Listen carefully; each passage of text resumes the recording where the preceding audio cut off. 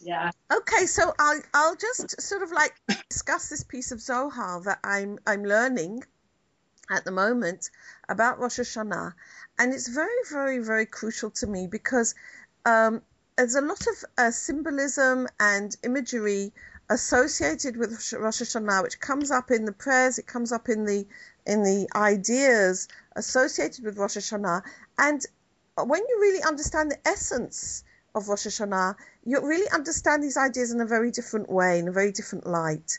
And this has really, really helped me enormously to understand what Rosh Hashanah is about. So it's a piece of Zohar. It's from the Parsha Vayera, and the actual Zohar reads like this: "Come and see. It is like this on the day of Rosh Hashanah and the day of Yom Kippur, that the judgment is to be found then in the world. And Satan stands then to accuse, and Israel needs then to awaken in the shofar, and to awaken a sound, which is made up of water, fire, and wind, and that is Chesed Gvur Tiferet, and they become one, to bring forth the sound from within the shofar." When we look at these words, I have a lot of questions. First of all, what is Rosh? What is Shana? What is the judgment? What is the Satan? What is the accusation? What are these words? What are these terms? And this is what the Rabbi Ashlag goes deeply into. What he says is like this. Explanation. The 12 months of the year are the tikkun of the Malchut from its beginning to its end. Since it is not completely finished until the Gemara tikkun, the end of the tikkun, we need each year to come back and rectify it. And therefore, on each Rosh Hashanah, we start the tikkun of the Malchut from the beginning, from again. We start it again. So the word Shana, Shin Nun Hey, Rosh Hashanah, is a cycle. All right? If you remember in the Shema, it says Vishinantem Levanecha. The word Vishinantem says, and you should repeat them diligently. It's the idea of going over something again and again and again. Okay? So the word that we use for a year is the idea of something coming round again, many times, again and again and again. So Rosh Hashanah is the beginning of the cycle. And then he explains what this cycle consists of. It consists of the different months and times and weeks of the year. Okay? And these different times of the year, if we go around every day, every week, every Parshat Shavua, every festival, we are working on the rectification of the Malchut. Now, what is the Malchut? The Malchut is a vessel. It's the main vessel that we're associated with. It's the Shekhinah, which is the God within us, which is contained within the souls of all the people. Together make up the Malchut. Okay? So we have to do the tikkun of the vessel for the light of God which resides within our souls. Okay, that's the tikkun of the Malchut. And we do it through all the work that we do in spirituality during the year. We start the work anew each time on Rosh Hashanah. Rosh is the beginning of the year, and it's the beginning of the cycle. Now, the Zohar continues. Well, Rabbi Ashlag continues here in the Perush, and he says, just as the Malchut came forth on the fourth day of the work of creation, which was in the inner meaning of, and God made the two great lights. Then she was in the wholeness of the main light of God, which is the light of Chokhmah, without the light of Hasadim. Now, we need to look at, see, what is the fourth day of creation? Now, there's different traditions about Rosh Hashanah. What does Rosh Hashanah actually celebrate in terms of the creation of the world? And some traditions say it is the creation of man, and some say it's the fourth day of creation. And I have absolutely, of course, no idea. But this is what the Zohar here says. So this is what we'll flow with. So if we look in the Tanakh on the fourth day of creation, it says, and God said, let there be lights in the firmament of the heaven to distinguish between the day and the night, and they shall be for signs, for seasons, for days, and for years. And these lights will be in the firmament of the heaven to give light upon the earth, and it was so. And God made the two great lights, the big light to rule by day, and the small light to rule by night, and the stars. Now, there's a very interesting point here, which the sages have commented on, both in the Gemara and in the Zohar, that there's this sentence, and God made the two great lights, the big light to rule by day and the small light to rule by night, is a very strange sentence, because at the beginning of the sentence you've got two big lights, and at the end of the sentence you've got one big one and one small one. So something must have happened between the beginning of the sentence and the end of the sentence. And what's happening is exactly what is written in the Zohar. That first of all, the light comes through to the Malchut in a very direct way. The Malchut receives her light from the Sfira of Bina. Now, we have in the Kabbalah, as you know, a specific language. It's called the language of the branches. Right. And in the language of the branches, the Malchut is called the moon.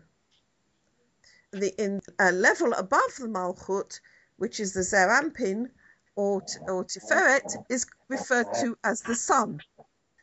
So God made the two lights actually refers to the development of the sun and the moon in the Kabbalah is the Zeir Anpin and the Malchut.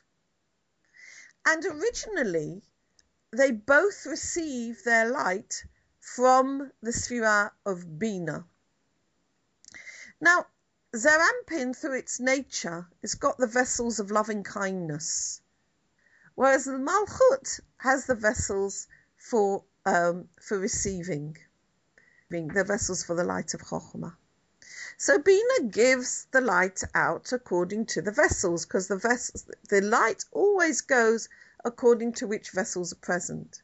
So the Tiferet, or the Zeir Anpin, which is the sun, gets the light of loving kindness, and the Malchut, which is called the moon, gets the light of Chokhmah, the direct light from God. But there's a problem. And the problem is that the Malchut needs the light to give the light to the souls. That's the purpose of the Malchut, the connection of God with the souls. How the souls connect with God is through the Malchut. And the souls of man are not equipped to receive the light of God directly. It's too strong for us. If we were to receive this very strong light directly, we would unfortunately take it with our wills to receive ourselves alone. It's too much for us. You might have heard of the term breaking of the vessels. That's exactly what would happen to us if we were to receive this very great light. So on the one hand, the Malchut receives this great light, But on the other hand, it's not useful to her because she can't use it to pass it on to the souls. And after all, that's her purpose. And this is what the Zohar continues by saying. And God made the two great lights, that is, in the great fullness of the light, which is the light of Chokhmah, without the light of loving kindness. And therefore the moon accused, two kings cannot use one crown. That is to say, in the language, both of us can't receive from this light directly, because she could not suffer the lack of the light of loving kindness. Because for the Malchut to be able to pass the light on to the souls, it must first be wrapped with the light of loving kindness.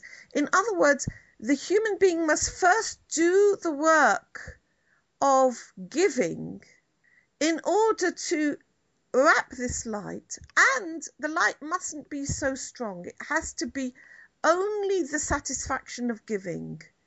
We are not at a level that we are able to receive directly the light of God, even for the sake of giving. That will only come after the end of the Tikkun. So long as this great light is shining, this is not useful for the Malchut. And that is the inner meaning of the Satan accused, because the accusation is able to take hold in the Malchut and cause dinim, stringencies. Because when this great light is in the Malchut, then the possibility of the human being using it for his own purposes, it causes, like, if that we were to do that, we would be in separation from God, and that would cause suffering as a tikkun. And that's what this whole concept of the Satan is there, standing to accuse. It's language which means there's a danger that we would be in separation from God if we were to have access to this great light. Okay? And therefore, it goes on to say, we need to move this possibility from the Malchut at that time, because this great light is revealed on every Rosh Hashanah. So on every... That's amazing. Yes, on every Rosh Hashanah, wow, we have this great light coming into the world, just as it did on the very first time of the creation of these great lights. Wow. Because the same energies come around year after year. And then the Satan stands to accuse the Malchut. In other words, we are in danger of being separated from God. And this is what is said. Then Israel come to awaken with the shofar, and to awaken the voice, which is made up of fire, water, and air. Because in order to remove this possibility of using this great light and becoming, with like the breaking of the vessels, and becoming separated from God, we need to do an action which will nullify this great light. And this action is the inner meaning of the voice which we raise up through the shofar. Now, the voice that we raise up through the shofar is the voice of the Malchut when it's sweetened with the light of Bina, which is the light of loving kindness. And this is what it says. Bina, which is called the shofar. And what we do by blowing the shofar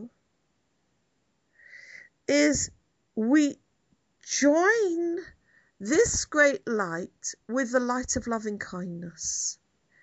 And it all becomes basically a light of giving. Okay, instead of a light of receiving, instead of the light of the order Chochmah, we emphasize the light of giving. Okay, and that is what we do with the action of the shofar. Zohar continues, and then the accusation of the Satan is removed from the Malchut, because we're no longer liable to receive for ourselves alone. And this voice then goes up, and instead of the seat of judgment, the Malchut moves to the seat of loving kindness. I'm sure you must have heard in the prayers of Rosh Hashanah that God moves from the seat of judgment to the seat of loving kindness. Of course, there's no man sitting up there. What it means is it's the symbolism again. It means that this great light, which causes stricture, which causes stringency, which could cause separation, and if we were to receive it directly, is removed, and we have the seat of mercy. Now, Rachamim is this middle line. Rachamim is this beautiful combination of a little amount of the light of wisdom, which comes through. It's called the Ha'arat HaChochmah, a small amount of the light of wisdom, but mostly the light of loving kindness. And that blended together is called Rachamim, is called mercy or compassion. So God is then sitting on what's called the seat of mercy. And this voice goes up from below. And this is the sound of Jacob, the sound of Yaakov. And then God, the Holy Blessed One, awakens in mercy. Just as Israel awaken the sound from below, which is made up of the fire, the water and air which come forth from within the shofar, so awakens opposite them in the shofar above. Like just as there's a shofar below, there's a shofar above in the higher worlds. And that is Bina. The power to sound the shofar is fire. The sound itself which comes through is air. And with the air comes forth water vapor, which is water. And they are for Chesed, Gvura, and Tiferet. Okay, so the sound is made up of the Sfirot, Chesed, Gvura, and Tiferet. And they awaken the mercy above in Bina. And from that comes forth the light to the Zerampin and the Malchut. And thus we have the light of loving kindness comes forth. And the world is rectified. That is, the Malchut is rectified. And compassion is to be found. That's really beautiful stuff. It's really amazing. I'm kind of blown without words to express how this was impressive, how interesting that was. I'm telling you, Jody, it changed my life literally. Mm-hmm. When I first learned this material.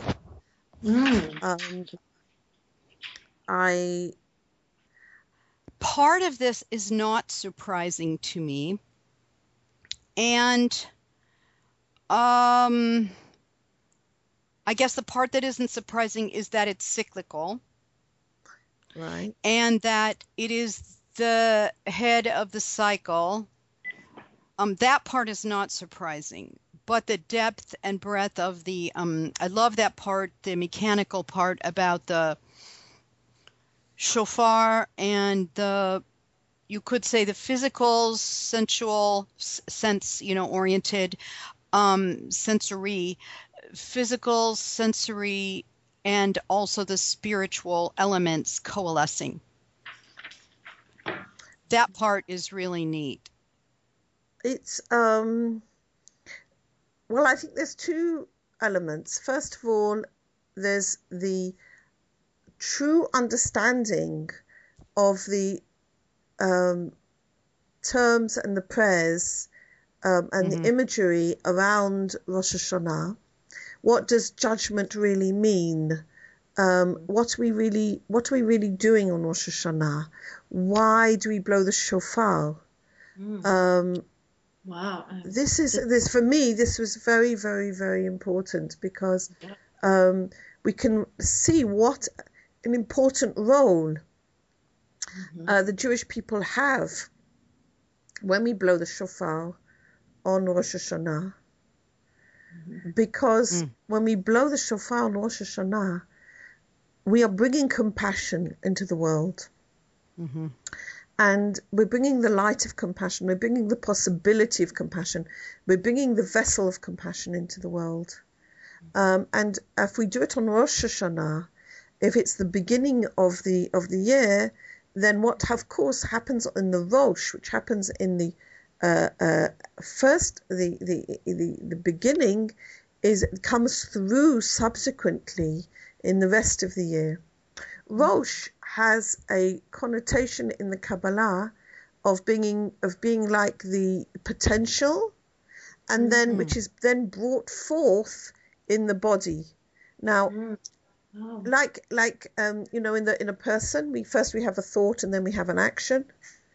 Similarly, there is this concept in the Kabbalah that there's first what happens in the spiritual entity happens first in the Rosh, in the head of the spiritual entity, and then it comes through in the actualization in the spiritual entity. And so we're bringing forth a possibility of compassion, a possibility of a vessel through the action that we do on Rosh Hashanah. And then throughout the year, we are able to bring that through. And it's not just bringing it through for us, it's bringing it through for the whole world. I mean, if we look at the world, look how much the world needs compassion. The whole world needs the vessel of compassion. What a tremendously important role Am Yisrael have on Rosh Hashanah when we blow the shofar. I always knew that it's important to blow the shofar, and one of the earliest symbols of Rosh Hashanah when I was young would be the shofar. But the depth of just knowing what we learned today is just so much more intriguing and interesting and powerful and significant than just blowing the shofar to call people to worship. Totally. Oh yes. It's just like raining flowers, It's just it's beautiful. It's just so important. And the point about the shofar being water, fire, and air, I've never ever in my life heard it expressed that way. And so the water, fire, and air is really a metaphor for the Sfirot, Chesed, Gvura, and Tiferet. So we are activating light. We're creating a vessel for the light of balance, for the light of compassion. It's the balancing light which comes into the world, and we see this theme of three. Coming in Rosh Hashanah, I find it's there. You've got Avraham, Yitzhak, Yaakov. The main prayer on the Amidah of Rosh Hashanah is, I've got my machzor handy because I've been looking at my machzor.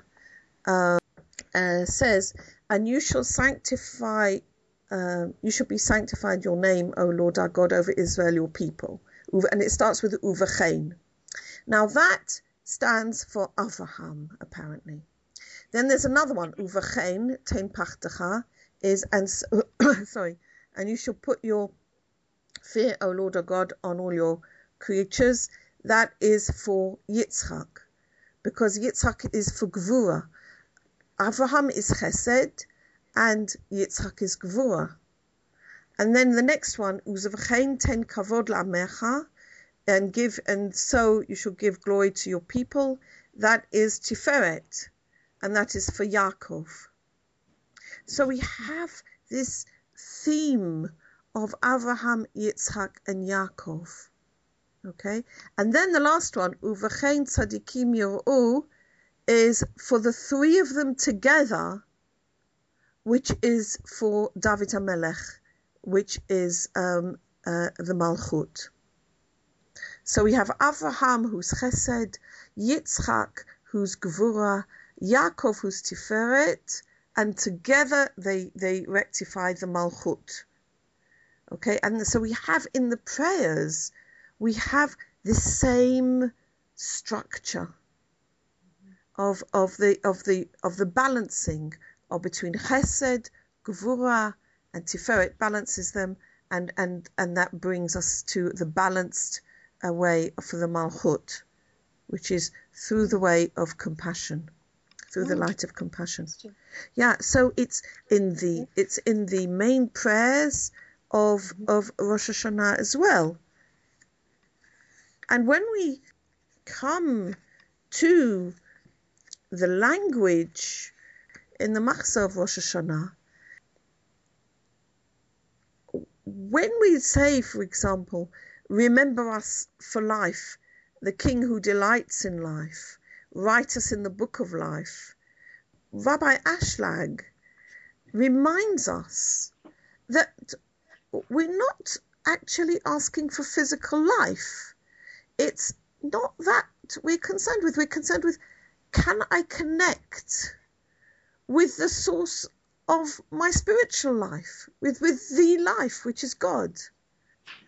And of course, if we can't connect with God directly, just like the Malchut can't receive this great light directly, the way for us to be in connection with God is being in affinity of form, is Dveikut, which is what we've been learning all the way through, which is, how can I give? Okay, because when we are in affinity of form, we are giving, just as God is giving, we are giving. So remember us for life means we need to remind us to remember to give, and then we will get in connection with the source of our life. This is what all the prayers are about. It's Zachrenu l'chaim melech hafetz b'chaim, remember us for life, is we need to ask God to help us remember to be in connection with Him, and that means to give. Isn't that wonderful? Yeah, I'm looking in my Machzor for Yom Kippur and Rosh Hashanah, and it says blowing the shofar. The Torah describes Rosh Hashanah as the day on which the shofar is sounded, Numbers 29:1. In the Bible, the sounding of the shofar is associated with a call to war, a cessation of war, and the assembly of people. Quintessentially, God's descent on Sinai was accompanied by a shofar blast. Later, Jewish tradition saw the call to shofar as God's call for us to return to tshuva. So it's like, what am I, you're telling me there's flowers and it's beauty and compassion, and this is sending me to war? Is that crazy? Excuse me, Jody, is that a conservative? Yes. Okay. That's yes. what I needed to know. Okay. Yes, this is a new one. Machzor Lev HaShalem. Okay. But isn't that interesting, Yedida? Well, I think it's a shame. Isn't that? I mean, I'm like, this is pathetic. Isn't that sad? I think it's terrible. Yeah. I think it's absolute iniquity that the people who are writing these books and who are teaching don't actually know. Look, it's not that it's what they're writing is completely wrong. It's true that the shofar was and is today sounded in the time of war, but it all depends on how you receive it. I was listening to a very beautiful talk by a Torah lesson, which was on the radio by Rabbi Shmuel Eliyahu, who's the son of Rabbi Mordechai Eliyahu. He's the chief rabbi of Tzfat. And he said, if we look in the time of David HaMelech, King David, and when Solomon, his son, was anointed by the priest, Tzadok the priest, the Mashiach Hashem, and he was the Mashiach, in a sense he really was, because he was anointed and he was the son of David, and he built the temple. They blew the shofar. Now, they blew the shofar, and all the people who were there were very happy, were glad and were happy and were giving thanks. Okay? But a little distance away, one of David's other sons, Adonijah, was rebelling against David. And when the people surrounding Adonijah heard the sound of the shofar, they were frightened and they were trembled and they were scared. So you have the sound of the shofar.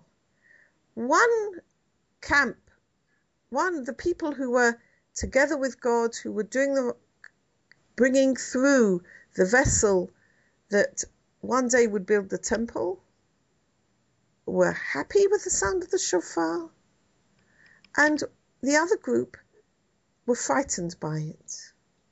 Isn't that interesting? It's very interesting. So, yeah, we need to understand what this means. When we are in a state of the usual state of the world, which is the will to receive for ourselves alone, Rabbi Ashtag likens that to a bat. So, a bat which flies around at night and gets its food at night. When the day comes, it doesn't like the day because the day is not suitable for it. Whereas when the cock crows, because it senses the beginning of the day, it says, why do you want the day? Because for the bat, the day isn't any good. And this is actually describing an attitude of mind. When we are totally involved with our will to receive for ourselves alone, our ego, the call to give, and it's talking about unconditional giving, is complete anathema. It's completely the opposite. We can't understand it. What for? What, am I going to be the friar? Am I going to be the idiot? Am I going to be the one they're all going to trample over? Why me? Right? We can't see the point of it. So the will to give sounds like an attack. The idea of completely unconditional giving it sounds like an attack on the ego. So you can see that depending on our state of consciousness, the call of the shofar could be heard as a call for compassion or a call of war. Because it's like a war on the ego. Right. If we're connected with the soul is, wow, it's wonderful, it's the call to compassion, it's what I've been yearning for. If we're connected with the ego, it's like a war call. It's an attack on the ego. And it doesn't like it. It says, tshuva? What do I want to do tshuva for? And it's like a very harsh idea. Now, the Zohar is talking from the perspective of the soul. But I'm so glad you read that out and you raised that up. It doesn't, it's very important, in my view, to bring through for our generation the vessel of the soul. Oh, absolutely, yes. Okay? What might have been okay in previous generations, they were able to connect with this battle thing. Right. Our generation are not able to connect with it. Exactly. And this is why? Because we are the generation of Mashiach. The Rabbi of Lubavitch said that and this was again brought up in the lesson with Rabbi Shmuel Eliyahu on Monday. The Rabbi of Lubavitch, the last Rabbi of Lubavitch, said, our generation is the last generation of the exile and the first generation of the redemption. And because we are the first generation of redemption, we are the first generation of Geula, then of redemption, then we need the tools for Geula. Right, Mm-hmm. right. And that's why I thrill to the sound of compassion, and the war cry doesn't do much for me. Oh, no. I mean, I'm having like a visceral response to this, what you're saying, because seriously, because it's so much better. It's so much better all of a sudden. Yes, you know what I mean? Absolutely. We are the generation of Mashiach. Now, if you look at that story that Rabbi Shmuel Eliyahu brought of the shofar at the time of when Solomon was anointed, and he called Solomon in the shiur. He said Solomon was Mashiach Hashem, was the anointed one of God. And we are the people awaiting Mashiach. Then we are happy with the sound of the shofar. We're joining with the sound of the shofar. We're joining with the vessel of compassion. Okay?